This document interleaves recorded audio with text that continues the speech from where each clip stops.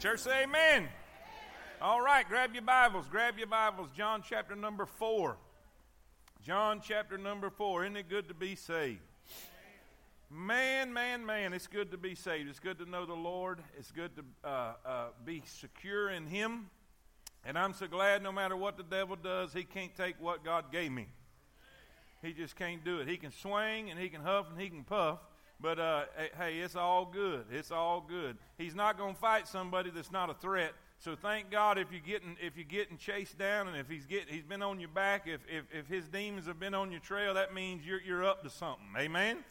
And you are a threat to him. So let's stay being a threat. Let's stay being a threat. John 4 in verse number 1. Now, if you remember, last chapter, the beginning of the last chapter, we find a religious man coming to Jesus and seeking out Jesus and is curious about who Jesus is, and he's seeking real salvation. Well, here we're going to have a story it's a little different. We're going to talk about a woman who is not religious. We're going to talk about a woman who is not, matter of fact, if we want to put it this way, she is the exact opposite of Nicodemus in chapter number 3. Are y'all with me? Say amen. And so we're going to see how Jesus responds, not just to Nicodemus in chapter 3, but we're going to see how Nicodemus is going to respond to this woman in chapter number 4. So let's begin reading in verse number 1. It says, "When therefore the Lord knew how the Pharisees had heard that Jesus made and baptized more disciples than John, though Jesus himself baptized not, but his disciples, he left Judea and departed again into Galilee. And he must needs go through Samaria. Then cometh he to a city of Samaria, which is called Sychar, near to the parcel of ground that Jacob gave to his son Joseph. Now Jacob's well was there. Jesus therefore, being wearied with his journey, sat thus on the well, and it was about the 6th hour. There cometh a woman of Samaria to draw water. Jesus saith unto her, Give me to drink. For his disciples were gone away into the city to buy meat. Then saith the woman of Samaria unto him, How is it that thou, being a Jew, askest drink of me, which am a woman of Samaria? And the Jews have no dealings with the Samaritans. Jesus answered and said unto her, If thou knewest the gift of God, and who it is that saith to thee, Give me to drink, thou wouldest have asked of him, and he would have given thee living water. The woman saith unto him, Sir, thou hast nothing to draw with, and the well is deep. From whence then hast thou that living water? Art thou greater than our father Jacob, which gave us the well, and drank thereof himself, and his children, and his cattle? Jesus answered and said unto her, Whosoever drinketh of this water shall thirst again, but whosoever drinketh of the water that I shall give him shall never thirst, but the water that I shall give him shall be in him a well of water, springing up into everlasting life. The woman saith," he's got her attention now. "The woman saith unto him, Sir, give me that water." That's what I'm talking about. I need what you're talking about. "That I thirst not, neither come hither to draw. And Jesus saith unto her, Go call thy husband, and come hither." There was probably a pause. Then the woman answered and said, "I have no husband." And Jesus said, "You got that right. Thou hast well said, I have no husband. For thou hast had 5 husbands, and he whom thou now hast is not thy husband. In that saidst thou truly." The woman saith unto him, "Sir, I perceive that thou art a prophet. Our fathers worshipped in this mountain." And it's amazing. It's amazing when you go to talking and trying to get to the meat of the matter, how someone who doesn't even care who he is and wonder why he's even talking to her, and now all of a sudden she's getting spiritual on him. Y'all with me? Anyway, that's just my thoughts. "Our fathers worshipped in this mountain, and ye say that in Jerusalem is the place where men ought to worship." Jesus said unto her, "Woman, believe me, the hour cometh when ye shall neither in this mountain nor yet at Jerusalem worship the Father. You worship ye know not what. We know what we worship, for salvation is of the Jews. But the hour cometh, and now is, when the true worshipers shall worship the Father in spirit and in truth. For the Father seeketh such to worship him. God is a spirit, and they that worship him must worship him in spirit and in truth. The woman saith unto him, I know that Messiah cometh, which is called Christ. When he is come, he will tell us all things. Jesus saith unto her, read it with me, I that speak unto thee am he. Amen. Lord Jesus, thank you for your blessings. Thank you for the privilege of being here. Thank you for the good crowd tonight. Lord, I don't deserve this, and I don't deserve this opportunity, and I don't deserve this privilege, and I don't have to do this. I get to do this. And Lord, I'm honored, and I'm very thankful, and I appreciate it. And Lord, I pray that you'll help me just open this chapter up and let us see your heart and your love and your focus on sinners, on broken people, on needy people, on the outcast people. I pray that your perfect will be done. I pray that you'll move in an awesome way. And Lord, we'll thank you for it. In Jesus' name we pray. And all God's people say it. Amen. You may be seated. I want to kind of set the table. I printed off a few verses I would like to read, just to kind of set the table for the subject in the lesson tonight. Just to kind of get an idea of why we're here. We're here, or we are remaining here because of why Jesus came and why he was here. So, and I'll explain that here in just a second. John chapter 3, in verse 16, is probably one of the most familiar verses in the Bible. For God so loved the world, that he gave his only begotten Son, that whosoever believeth in him should not perish, but have everlasting life. For God sent not his Son into the world to condemn the world, but that the world through him might be saved. Luke 19:10. For the Son of Man is come to seek and to save that which was lost. Let me say that again. For the Son of Man is come to seek and to save. Say it with me. And to save that which was lost. Matthew 9:10. And it came to pass as Jesus sat at meat in the house, behold, many publicans and sinners came and sat down with him and his disciples. These are the undesirables. These are the outcasts. These are the people that were not in Sunday school this Sunday. Say amen. When the Pharisees saw it, this is the religious crowd that comes to Sunday school so they can judge everybody else that's there. The Pharisees saw it. They said unto his disciples, why eateth your master with publicans and sinners? What's he doing hanging out with this kind of crowd? But when Jesus heard that, he said unto them, they that be whole need not a physician, but they that are sick. But go ye and learn what that meaneth. I will have mercy and not sacrifice, for I am not come to call the righteous, but sinners to repentance. Matthew 18:11, again we see the same phrase. For the Son of Man is come to save. Say that with me. He's come to save. He came to save that which was lost.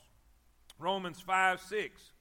For when we were yet without strength, when we were incapable of helping ourselves, incapable of fixing ourselves, incapable of changing our condition and our situation, in due time, right on time, just in time, Christ died for the ungodly.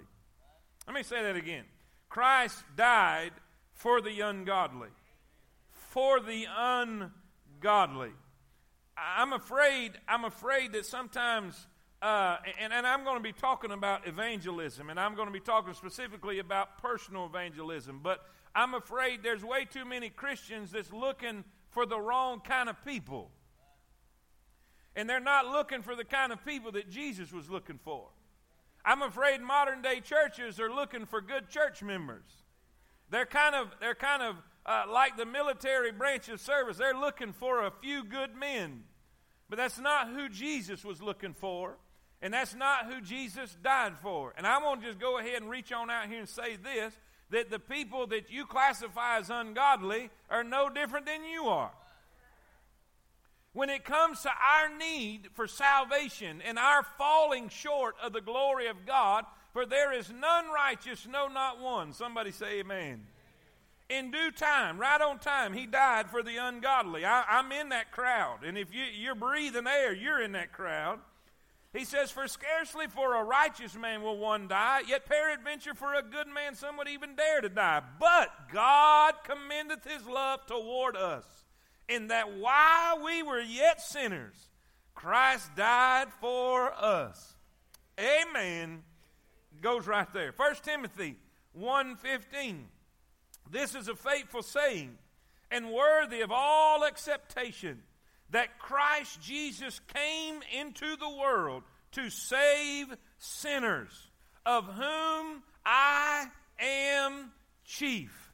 Paul is saying, he is telling Timothy, he said, you can mark this down. You can take this to the bank. If there was ever a true statement that was made, Jesus came to this earth to save sinners. Jesus came to this earth to save sinners. Jesus came and died to save sinners. The Son of Man has come to seek and to save that which was lost. Can you see the heart of Jesus in these verses we just read? Can you see the focus of Jesus in these verses we just read? The desire of Jesus in the focus of what we just read. He didn't come and hang around the religious. He didn't come and hang out in places that most people would have thought a Messiah, a godly sent person would come. He come and hung out with crazy people, lost people, ungodly people, people who everybody else looked down on. Why? That's why he came.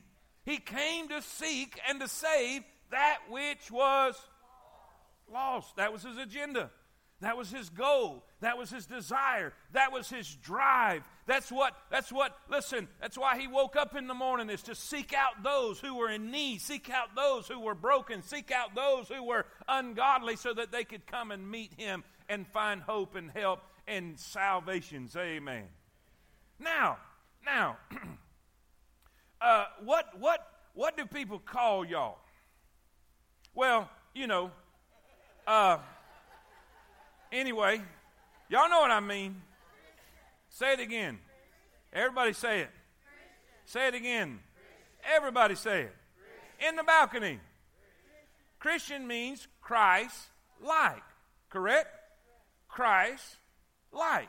Okay, so let's look at this set of verses. Matthew 28:19. Jesus is speaking to his disciples before he leaves this earth. Go ye, therefore, teach all nations, baptizing them in the name of the Father and the Son and the Holy Ghost, teaching them to observe all things whatsoever I have commanded you, and lo, I am with you always, even unto the end of the world. Amen. Mark 16:15. And he said unto them, go ye into all the world and preach the gospel to every creature. And by the way, the gospel is the good news. The gospel is the information that there is a Son of God who came. He was the Messiah. He was the Savior of the world. He came to this earth. He died on a cross that our sins could be forgiven, that we could receive his free gift of mercy and salvation, and they don't have to go to hell, and they could make it to heaven. Honey, that's good news. And according to Jesus, that is to be our agenda. That is to be our goal. You say, well, preacher, I'm not a missionary. I'm a plumber. Listen, your job as a Christian, your job and your responsibility as a Christian is to proclaim the gospel of Jesus Christ. Listen, you may be plumbing to put food on the table, but your agenda is to share the gospel with everybody you run into. It is to seek and to save that which was lost. Amen. Now watch this. It goes in, watch this. Acts 1:6. When they therefore were come together, they asked of him, saying, Lord, wilt thou at this time restore again the kingdom of Israel? And he said unto them, it is not for you to know the times or the seasons which the Father hath put in his own power. But ye shall receive power. After that the Holy Ghost has come upon you. Now what are you to do with that power? Are you to show off with that power? Are you to use that power to as a toy like some of them did in the Corinthian church and to show off and to cause discord among the brethren? No. The purpose of the power is so you can be a witness unto me in Jerusalem, Judea, Samaria, and to the uttermost parts of the earth. God has given us all the Holy Spirit. God has given us all a supernatural divine power so we could share the gospel with every creature. Say amen. Now watch this. Watch this. This is Jesus. This is Jesus, right? John 9:4. I must work the works of him that sent me while it is day. The night cometh when no man can work. Now watch this. As long as I am in the world, I am the light of the world. Let me say that again. As long as I am in the world, I am the light of the world. Now watch what he tells them before he goes. He tells Christians, ye.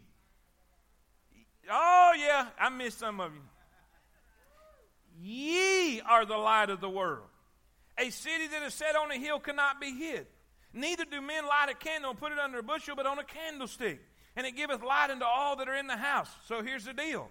Here's the deal. Whether you're a plumber, whether you're a painter, whether you're an architect, whether you're a builder, whether you're a demo man, whether you're a salesman, whether you're a preacher, missionary, deacon, it doesn't matter who you are. Let your light so shine before men that they may see your good works and glorify your Father which is in heaven. Jesus said, while I am in the world, I'm the light of the world. But I'm going back to be with my Father because I go to prepare a place for you. And if I go and prepare a place for you, I will come again and receive you unto myself, that where I am, there ye may be also. In the meantime, you shall receive power. After that, the Holy Ghost has come upon you, and ye shall be witnesses unto me, unto Jerusalem, Judea, Samaria, and to the uttermost parts of the earth. Let's translate that for us right now. You shall be witnesses to me in Coleman. You shall be witnesses to me in Alabama. You shall be witness to me in the nation of America. You shall be witness to me in, listen, Africa, Asia. You shall be witnesses to me in Germany. Are y'all with me? Now that's our job.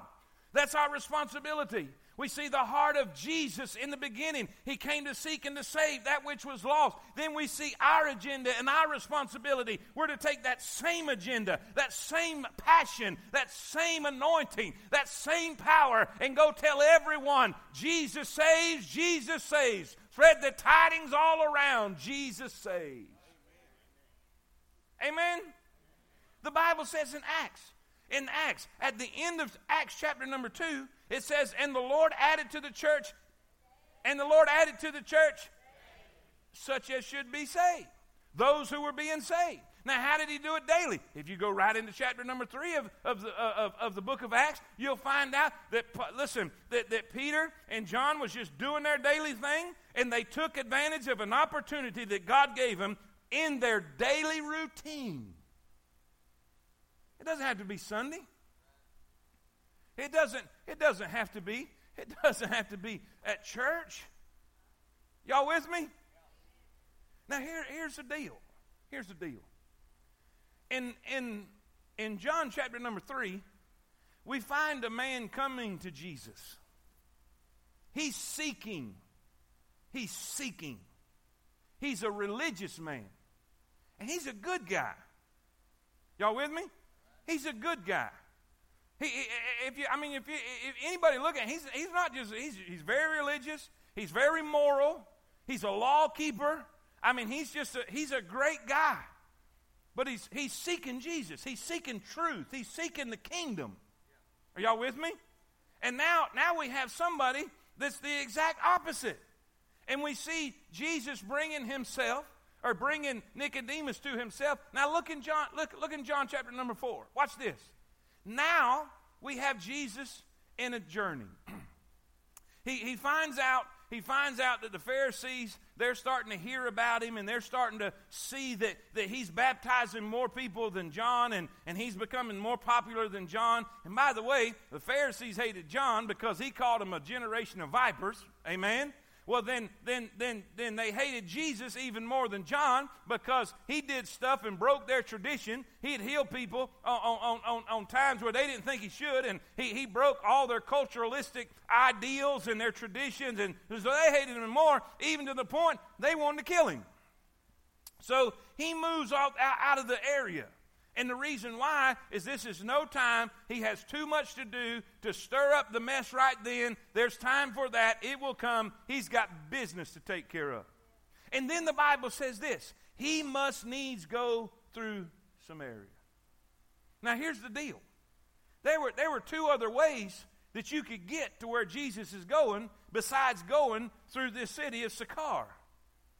Now any self-respecting Jew would not even bother going through here. Matter of fact, just for historical facts, okay? Just for historical sake, let's look at this, because you may not be familiar with this, but Jews hated Samaritans.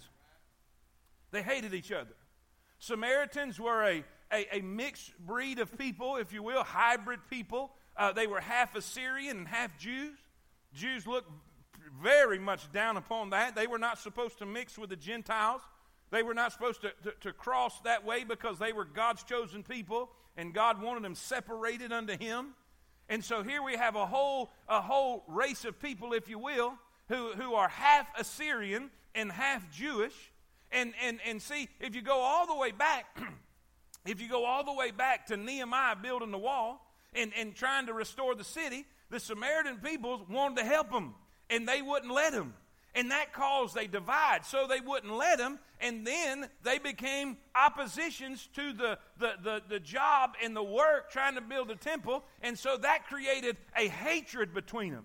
And see, as that boiled down through the years, that bitterness grew and grew and grew. How many of y'all know bitterness will kill you? And so that bitterness between the Samaritans and the Jews, it got greater and greater and greater to the point that some Jewish people even believe the Samaritans didn't even have a soul. God hated them.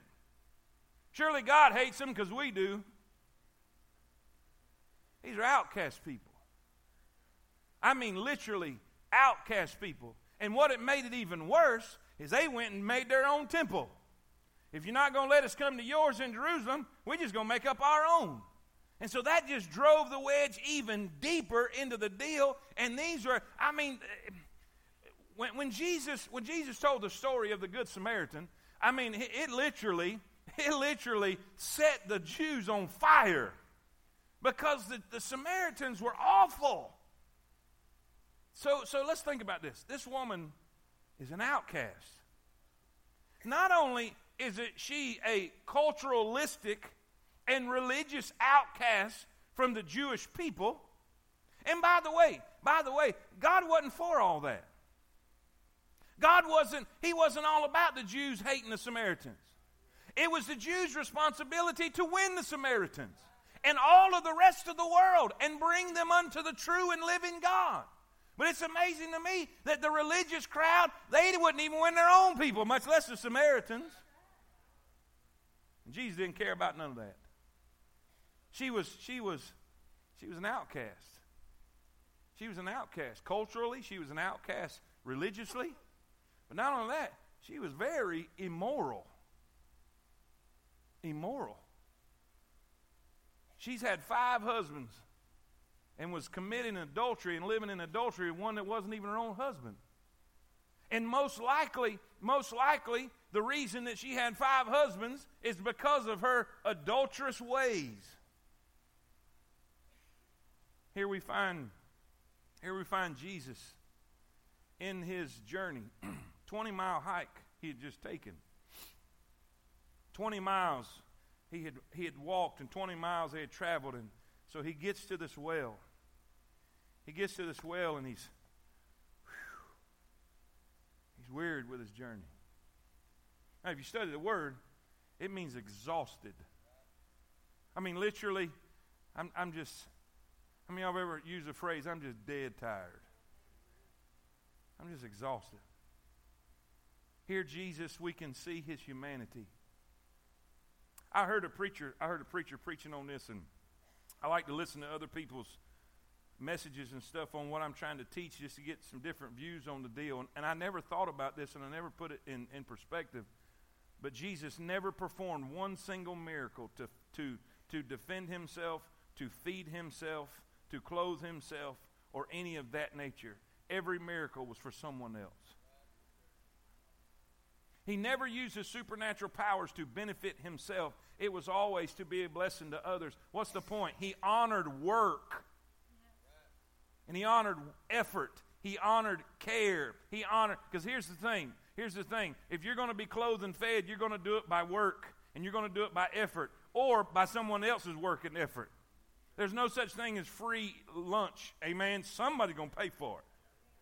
And so here Jesus is honoring that. And Jesus is showing his humanity in this. It's amazing that we see so much of his deity, but then we see so much of his humanity. He just sees he's exhausted. He just wore out, just dead tired. And here comes this woman. Now think about the time that she's coming. She's coming at noon. In the heat of the day. When it's burning hot. Y'all with me? Now y'all know in the last couple of days it's gotten warm. And you know in that culture, in that part of the world, it gets real hot. And so here we have a woman coming to a well at noon in the middle of the day. So what's the big deal, preacher? Well, here's the thing. In the culture of that day, it was the woman's job to do, the men would work in the field and the women would do the household chores, and it was their responsibility to gather water, and you had to do it every day because water was a very, very high commodity that you had to have water in the climate and in the atmosphere. You had to have it. You had to go get it every single day. There was no running water. You didn't have a faucet you could cut on. You had to go to the well. Y'all with me? But here's the thing. If you look at the culture, women didn't go at 12. They didn't go in the heat of the day. They would always go at dusk when the sun had set. They would go when it had cooled off. And here's the thing. How many of y'all know ladies can't do nothing alone? They go in bunches. And so this is the deal. This is the deal. Women would gather together, and it would be from this household and that household and from over here and from everywhere, and we're just going to go to the well because we're not just going to draw water. We're going to talk. Y'all with me? So here we have a woman who's coming to a well, and here's the thing. There's another thing I didn't realize, that many scholars believe that this well, this wasn't the closest well to where she lived. There were several other wells that were closer to where she lived. This was one like out of the way. I wonder why a woman's coming in the heat of the day and coming to a well that's way out of the way that probably most people are not going to go to. I wonder could it be if this woman had such a bad reputation because of her shame. And because, and by the way, from my life experience, I've found out that women can be hard on each other. Could it be that she just couldn't take the stares anymore? And she couldn't take the whispers that went on as she came up. And she just wanted to be alone. Because I'd rather go in the heat of the day, and I'd rather go even farther than I have to go just to stay away from the scrutiny and the shame and the judgmental looks and the judgmental whispering and all of these things. So we have Jesus sitting at a well. And remember what we said? It said he must needs go through Samaria. We'll get to that in our notes. I'm just trying to set the table. Is this okay? He's tired. He's exhausted. He could have went a couple other ways, and most Jews would have gone other ways because they didn't even want to go through and hang out with Samaritans. But here Jesus is, and here she is. And Jesus, he sees a what? Everybody say it. He sees opportunity. Look at number one. How many of y'all know there's opportunities all around us? Let me give you two illustrations and then we'll do the notes. Oh boy. In this morning's devotion, we'll do prayer requests and praises and that type of thing. And Miss Belisa Berry was just so excited, and her praise was that she was able. Someone had come to the office to talk and to counsel and that type of thing, and so she was able to take advantage of that, and she had the opportunity of leading someone to Christ. And man, I tell you what, that's for anybody, that's exciting. I'm telling you, it jacks me up anytime I get to share the gospel with somebody and they get saved. But see, here she is in her office. Someone came to her, and that's like picking way ripe fruit. That's a Nicodemus situation. Y'all with me? That's a Nicodemus situation. He's looking. He's already religious, so he's I don't want to use the word halfway there, but there ain't a whole lot of work need to be done. Amen? But here we have an immoral woman, an outcast woman, a woman who probably, anyway, I'm not even going to speculate that way, but the point is she's indifferent. She's not looking for Jesus. She's not looking for salvation. She's not looking for a Messiah. She is the exact polar opposite of Nicodemus. Now, I wish I could say to all of you Christians in here who have the responsibility to share the gospel, and we all do. We all do. It's our job to take the gospel to every creature. It's our job to take advantage of every opportunity we can. I wish I could tell you that God will have them lined up. He'll have their names given to you. You'll know who they are, and you can make appointments for every one of them. But that's just not reality. Most of our personal evangelism experiences are going to be more like the woman at the well than Nicodemus coming to Jesus in the night. Are y'all with me? Sunday, we went to, when Jordan and Austin was here, we went to eat before they drove back home and for Mother's Day, and we were all sitting around the table. And you know, on Mother's Day, everybody goes to eat. And I could just sense in our waitress frustration. And man, I'm telling you, I feel sorry for all of them. I did a celebrity. I don't know why they use that term because I sure ain't no celebrity. I guess they figured I knew a lot of people and I'd sell a lot of plates. I don't know, but a deal at Brandon Iron one time where I was the waiter and taking orders and all that. And I'm gonna tell you, I received a revelation that night. I received a revelation and a vision. And number one, I ain't no waiter. and number two, them people are way undervalued and undertipped. And number three, that if I wasn't the celebrity and they knew who my pastor was, a couple of them would be wearing suit that night. On top of their heads, say amen.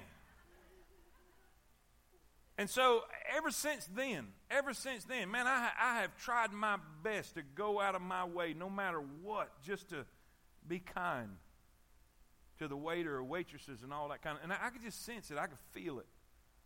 Now I would try to talk to her, and she had that look, and I said, has it been a bad day?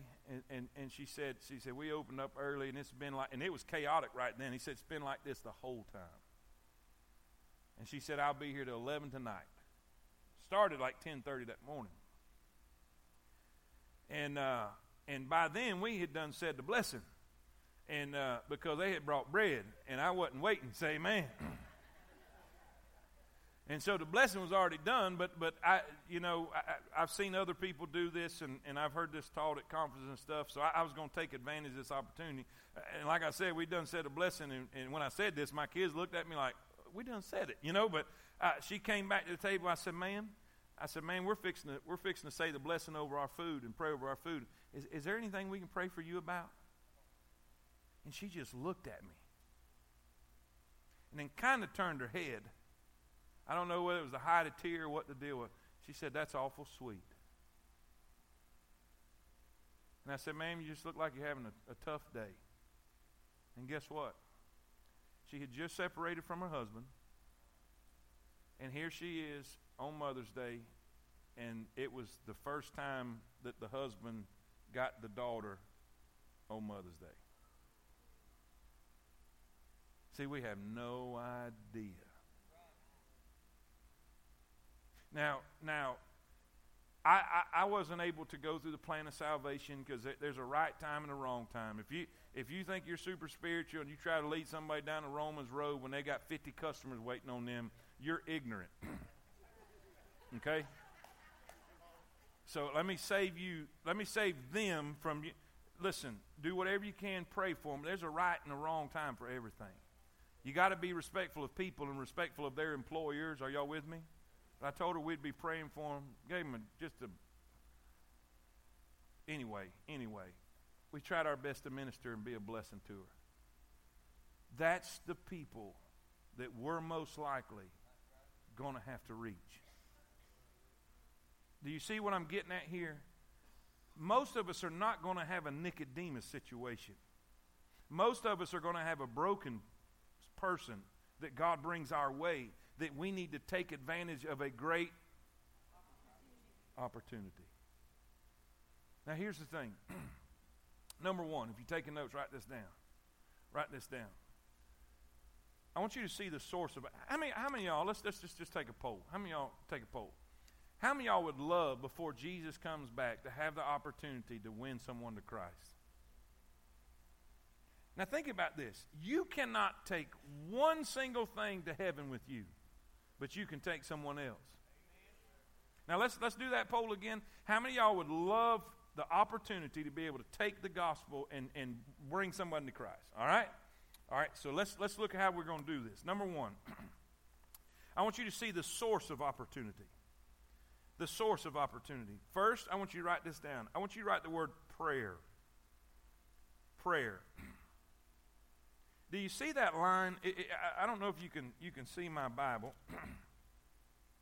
but in my Bible, I've got different colored things and underline, and right here, all by itself, I underlined that sentence, and it said, "He must needs go through Samaria." In other words, to Jesus, it was imperative that he takes this route. It's critically important that he goes the way he goes. Not the two other routes that were available so he could go around and miss Samaria altogether. I got to go through this way. And you say, well, why is that so? What was that all about? If we look in your notes, look in Mark 1:35. Let's see what Jesus did on a regular basis. And in the morning, rising up a great while before day, he went out and departed into a solitary place, and there. How many of y'all believe tonight that Jesus would probably practice what he preached? Would y'all agree with that? Can we all say, yeah, I'm pretty sure that's the case? Jesus most likely would practice what he preached. Well, what did he preach? He said, this is how you need to pray. Our Father, which art in heaven, hallowed be thy name, thy. So I'm pretty sure that was Jesus' practice in his prayer. So I'm pretty sure that a great while before Jesus would, maybe before the sun even come up, Jesus is on his knees talking to his Father, because in his humanity, he's living by faith just like everybody else had to in his humanity. He's walking by faith in obedience to the Father. So here he is on his knees and saying, Father, thy will be done. Lord, let me talk to the one I need to talk to. Let me do what I need to do. Let me see who I need to see. I want your will done in my life. life. I want to accomplish what you want me to do in my life, because the Word of God says He always did what pleased the Father. So preacher, what are you saying about this? I truly believe that in His journey, the Holy Spirit says, hey, go this route. Because it specifically says He must needs go through Samaria. I believe prayer. Preacher, I want to win somebody to Christ. When's the last time you asked God to let you? Prayer. It'll work. It'll work. And let me say this. Don't ask unless you're serious. I've told you this story 100 times. When Susan Wisdom, the very first revival they came, we had Friend Day on that Sunday. They were with us on that Sunday, and she was kind of bummed out because they're on the road all the time, traveling back and forth. They're at the motel, and she was bummed out that she didn't have a friend to bring because we had Friend Day on that Sunday. And she's sitting there in her devotional that morning and said, God, I sure would love a friend by that time. And the young lady walked in the door. She introduced herself, said, we're at revival. We're having a big time at the church down the road. We'd love to have you. They came that night, and the husband and the mom both got saved, walked the aisle, came to the altar. Susan went down. Susan was singing in the invitation, left the singing, went down there and prayed with her. Preacher, what are you saying? If you really meant it when you raised your hand, unless you just lied in church, if you really meant it, if you pray about it, God will lead you to somebody. God will lead you to somebody. Not only prayer, but write this down. Write this word down. Patience. Patience. He sat thus at a well. He sat thus at a well. Patience. I want to say this. Sometimes, let me see if I can word this. How many of y'all know people can be frustrated?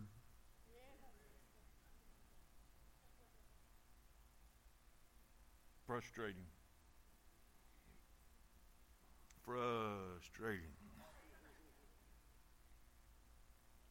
And sometimes in our efforts to reach them, we get frustrated with them and we get impatient.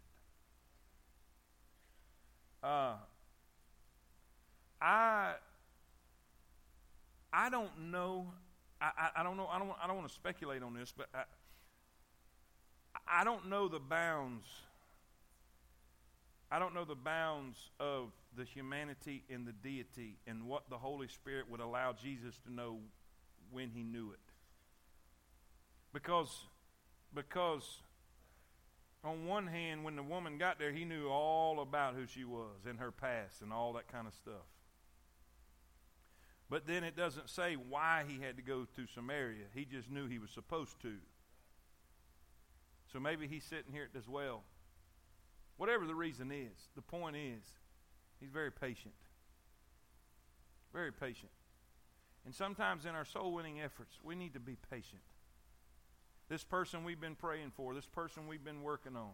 Say, preacher, every time I talk to them, they just give me and they just turn me down. Just be patient. Be patient. The source of opportunities, prayer and patience. Say it with me. Prayer and patience. All right, number 2, quickly. I want you to see this. I want you to see the silence of opportunity. The silence of opportunity. In other words, why is it that most Christians, when they have an opportunity, they remain silent? 2 things I think is huge. One, is big, a fear of rejection. A fear of rejection.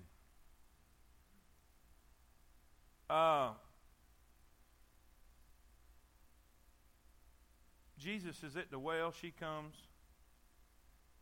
He says, how about give me something to drink? And you know what her response is? What in the world are you doing talking to me? What are you doing talking to me? Because here's the thing. She says, I know y'all have no dealings with the Samaritans. Now, if you want to dig deeper into that phrase, dealings with the Samaritans, it literally means, translated, it literally means this: they use not the same utensils. In other words, they don't even hang with them. They don't eat after them. They're not around. No, we don't hobnob. We don't. No. You don't have anything to do, literally. And now she's bringing a bucket, and he's asking her to give him something to drink from her bucket. Y'all are not getting it, are you? Are you seeing this? And not only that is him a Jew and her a Samaritan, and they just don't mix that way, and they hate each other, but she's a woman. And in that culture, men did not speak to women in public, especially a rabbi. Y'all with me? Because tradition and culture.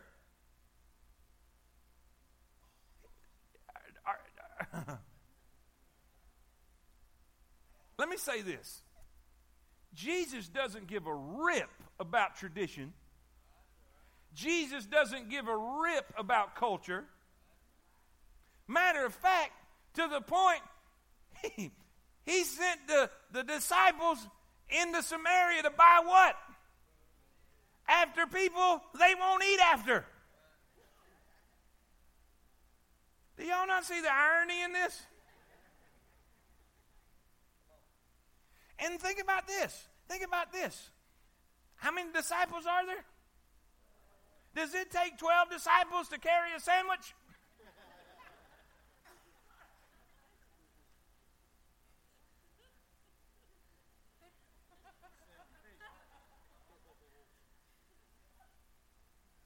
How many disciples? No, I'm kidding. I'm just.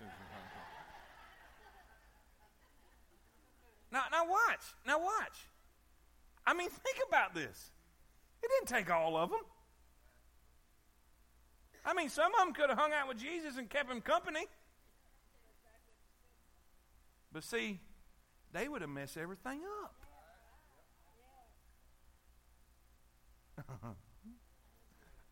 This is so good. I don't care who you are, this is good. When they came back, well, let me give you the next one, then we'll get to it. I'm getting ahead of myself because I know where I'm going. Sometimes we're silent because we fear rejection. What if they say no? How many of y'all would say, that's me, that's me? I hate rejection. Listen, guys, it's going to happen. I have talked to people, y'all know my phrase, I love to say, do you get to go to church anywhere? And man, I've talked to people, even if, a lot of times they say, yeah, I go to souls, and man, that's great, that's wonderful. And sometimes they say, no, but I sure need to, and man, that's great. And I've talked, man, you come to temple, and sometimes I use a little humor in it, and most of the time they catch on, man, we got an awesome preacher at temple. And I do it in such a over the counter or over the top type of way that it's you, ain't it? And so those are really cool. But the other day I was at Dollar General and I said, hey man, I said, do you get to go to church anywhere? He said, listen man, he said, I respect you and all that, but he said, I don't do the church thing. And boy, my heart just broke. And I just tried to be friendly and say, hey man, if you ever change your mind, we'd love to have you down there. But there was rejection there. I remember when I was taking one of the young converts that was at Long Branch, and we were just knocking on doors, and I don't like to do that because that cold turkey stuff is not for me. I'm just not good at that. Y'all know I'm shy anyway, but I was doing it, And so we were knocking on doors, and Barnwell, South Carolina, is a real small town, smaller than Coleman, way smaller than Coleman. And so in the part by the city, in all the housing areas by the city, most people, it seemed like every door we knocked on went to First Baptist. Hey, we'd knock on the door. Hey, my name's Malcolm Carter, and this is Alan Bodiford. We're from Long Branch Baptist Church, and we're just out in the neighborhood inviting people to come. And most of the people, and I was doing the lead. He was just following us. He was trying to learn how to do it. And most of the people say, hey, that's great, but we go to First Baptist. I said, man, that's wonderful. I hope y'all have a great Sunday this Sunday. On and on. We did about 3 or 4 in a row. And so the next one, he wanted to do it. And Alan said, let me do it. And I said, all right. I said, you got it. You've seen how I did it. Just do it the same way, you know. And he's, okay. So we get to the door, and he knocks on the door. And I'm going to just tell you, there's always one. And it's usually always the person's first one, if you know what I mean. The most crabby person in Barnwell County came to the door, snatched the door open, and it shook Alan up so bad, he got kind of tongue-tied with what he said. He said, I'm Alan Bodiford, and I'm from First Baptist Church, and I'm from Long Branch Baptist Church. He says, well, I go to First Baptist. Wham! Slam the door. So, it's not always going to be. Sometime there's going to be rejection. But guess what? If they rejected Jesus, that puts you in good company. Don't worry about rejection. Second thing is this. Sometimes we stay silent because we're afraid for our reputation. Now, this was worse. This is worse. It's one thing to fear rejection, but it's another thing to worry about what people are going to think about you. Because Jesus even said this, if you're ashamed of me before men, I'll be ashamed of you before my Father. And sometimes we don't witness at work or we don't witness wherever because we're afraid of what people, they're going to think I'm a quack. They're going to think I'm crazy. They're going to think I'm some religious nut. Hey, I don't care what they think. Don't worry about your reputation. You say, where do you get this from this chapter? Do you realize the disciples come back and Jesus is finishing up his talk with her and they come back and they look at each other and say, he's talking to a woman. A Samaritan woman. What's he doing talking to her? And they were like, whoa. But you know what? Jesus didn't care. It's amazing to me all the lines he crossed to reach this broken woman. All the tradition he could give a rip about to reach this broken woman. Y'all with me? Look at number 3. Look at number 3. We're going to finish. Have faith. Listen, the source of opportunity, the silence of opportunity, the secret of opportunity. The secret of opportunity. Here's the secret. A, there has to be a constant readiness. A constant readiness. In other words, it would do you good to learn the Romans road. You don't have to know it, but it don't hurt a thing in the world. Well, I don't know what to say. Well, learn. Learn. It's not difficult. I just can't hardly memorize them. How about this? All my exes live in, see there. You can memorize something. Hello. You can do it. It's not hard. Get an index card. Have a cheat sheet. Keep it in your pocket all the time. Be ready. You say, well, I don't have no memory at all. There ain't no problem. Keep it in your back pocket. We have those little cards with the plan of salvation on it. You can have them right there with you anytime. Let me tell you right here. Be ready. A constant readiness. Is that biblical? Absolutely. Look at your notes. 1 Peter 3:15. But sanctify the Lord God in your hearts and be ready. Be ready to give an answer to every man that asketh you a reason of the hope that is in you with meekness and fear. I don't want to be the type of Christian. And I know you're saying, well, you're the preacher. It's just easy for you. Man, I had to have this before I was a preacher. If somebody came up to me and won't know how to be saved, man, you need to tell them right then. Don't wait. Be ready. There needs to be a constant readiness. Then Here's a kicker. Now some of y'all put on your seatbelts. It's fixing to get some rocky. I feel turbulence coming right here. The secret to opportunity is not only a constant readiness, but a complete reach. A complete reach. What in the world are you talking about? Watch this. Be ready always. That's constant readiness. To give an answer to red, yellow, black, and white. They are precious in His sight. If we're going to be able to take advantage of opportunities, you're going to have to lose your prejudice. And not just prejudice, but your preconceived idea who you're supposed to be looking for. Everybody's looking for the Nicodemuses. They're wanting a ready-made church member.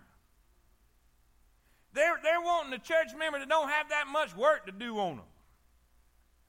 They want the church member that they can just plug right in and don't have. No, we don't. We're looking for church people that don't have no baggage. But guess what? That's going to narrow down your availability of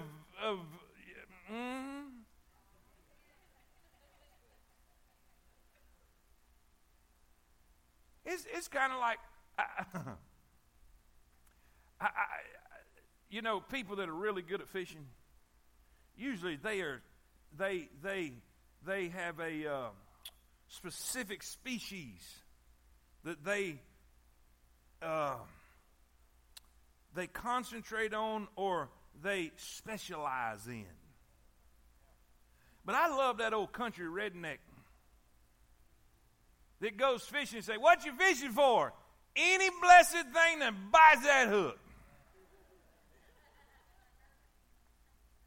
I love to go see the people who's sitting on the lake bank or the creek bank. And they hold up the stringer and suddenly they got brim, bass, catfish, suckerfish, whatever's on there. If they bite, buddy, they going in the pot.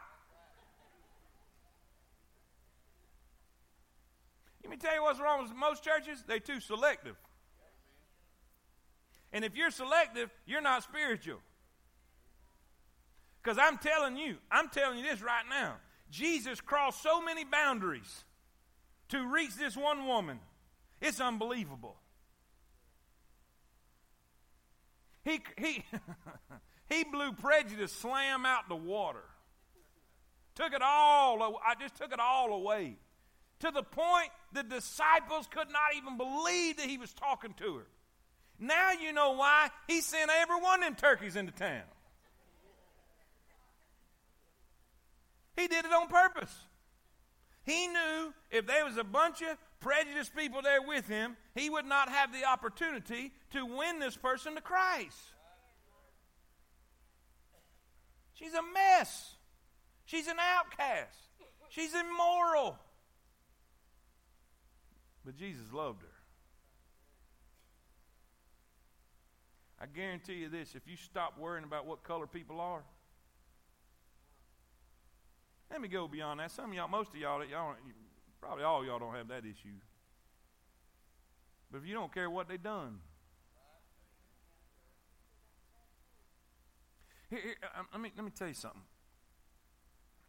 It's very easy to see wickedness in people and categorize them that way. You can see a person, and trust me, it don't take much. It don't take much for a arrest report to go on Facebook, and you'll see how people will demonize them. So-called Christian people. And by the way, y'all stop sharing that junk. There ain't enough problems.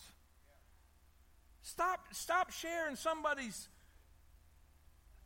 The Bible says that we don't rejoice in somebody else's downfall.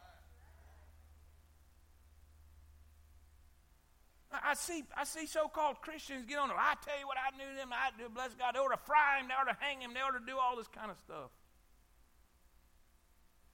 Recently, I walked into a hospital room of probably somebody right now that's pretty hated.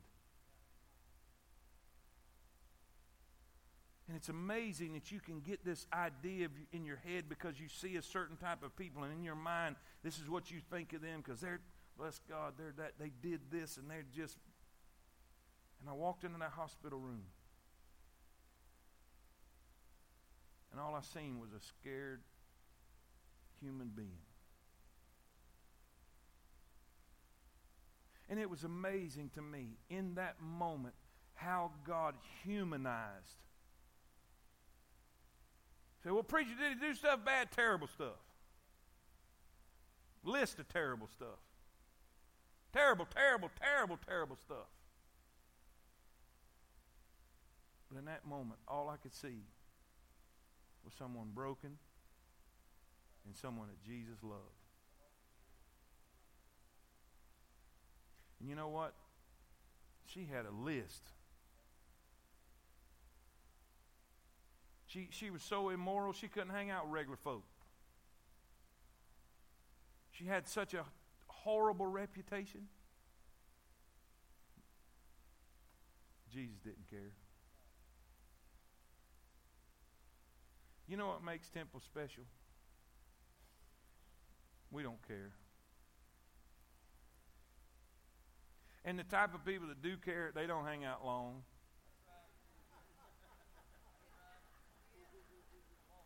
All I can say, don't let the door hit you. Y'all know the rest.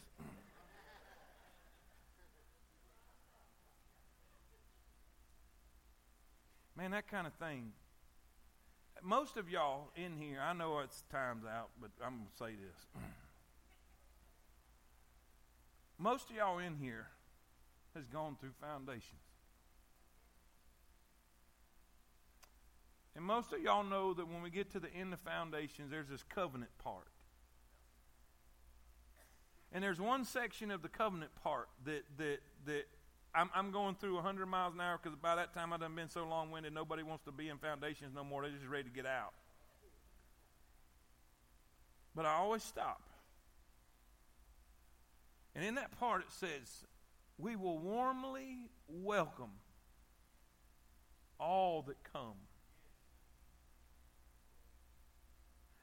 And most of y'all know in that foundations class, I told you this is my pet peeve. If you can't do this, I don't want you here. If you can't look beyond someone's fault and see their need and their potential, I don't want you here.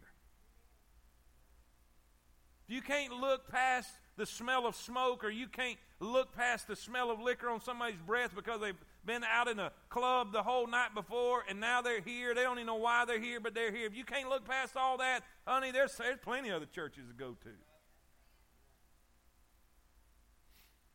My father was a heathen. My father was not just a bad guy. He was not just a sinner. He was mean about it. And he had an attitude. Very wicked. All y'all know is the nonchalant cowboy that comes in late every service.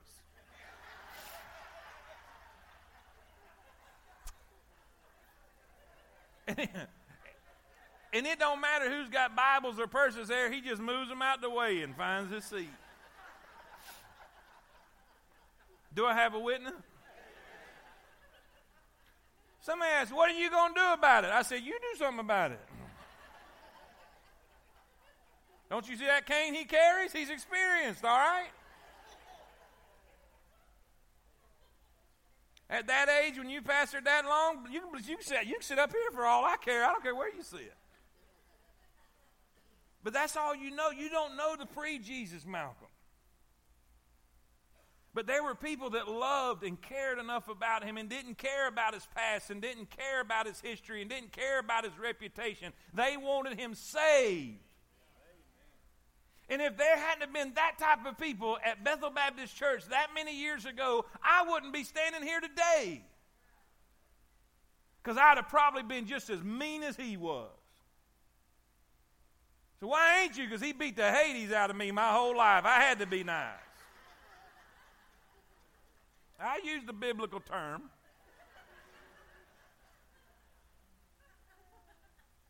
Aren't you glad somebody cared enough to look past his past and see his potential?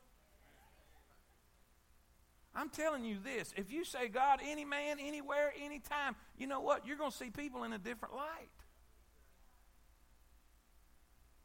I'm telling you, when I walked in that hospital room, I saw what I saw on Facebook, and I knew what reality was, and I knew the history, and I knew all of the past situations and failures and sins. But when I walked into the room and I saw him, it was somebody Jesus loves. And before you decide to post on Facebook again and share something of somebody else's failure, understand this: Jesus loves them too.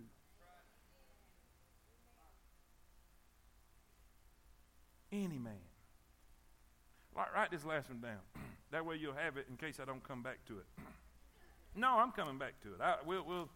We'll start this next week because there's something good that happens. There's something good that happens. Listen, let's reach everybody. Let's go invite a bunch of people and get them here Sunday and see them saved. What do you say? Everybody good with that? Let's go take advantage of every opportunity we can. Remember this is how you do it. You get to go to church anywhere? Not you go to church. There's a big difference. When you say, do you go to church? That's like saying, how's your spleen doing? That's a little personal. Say amen. Smile, Andrew. You know that's funny. All right. Let's pray. Lord, thank you so much.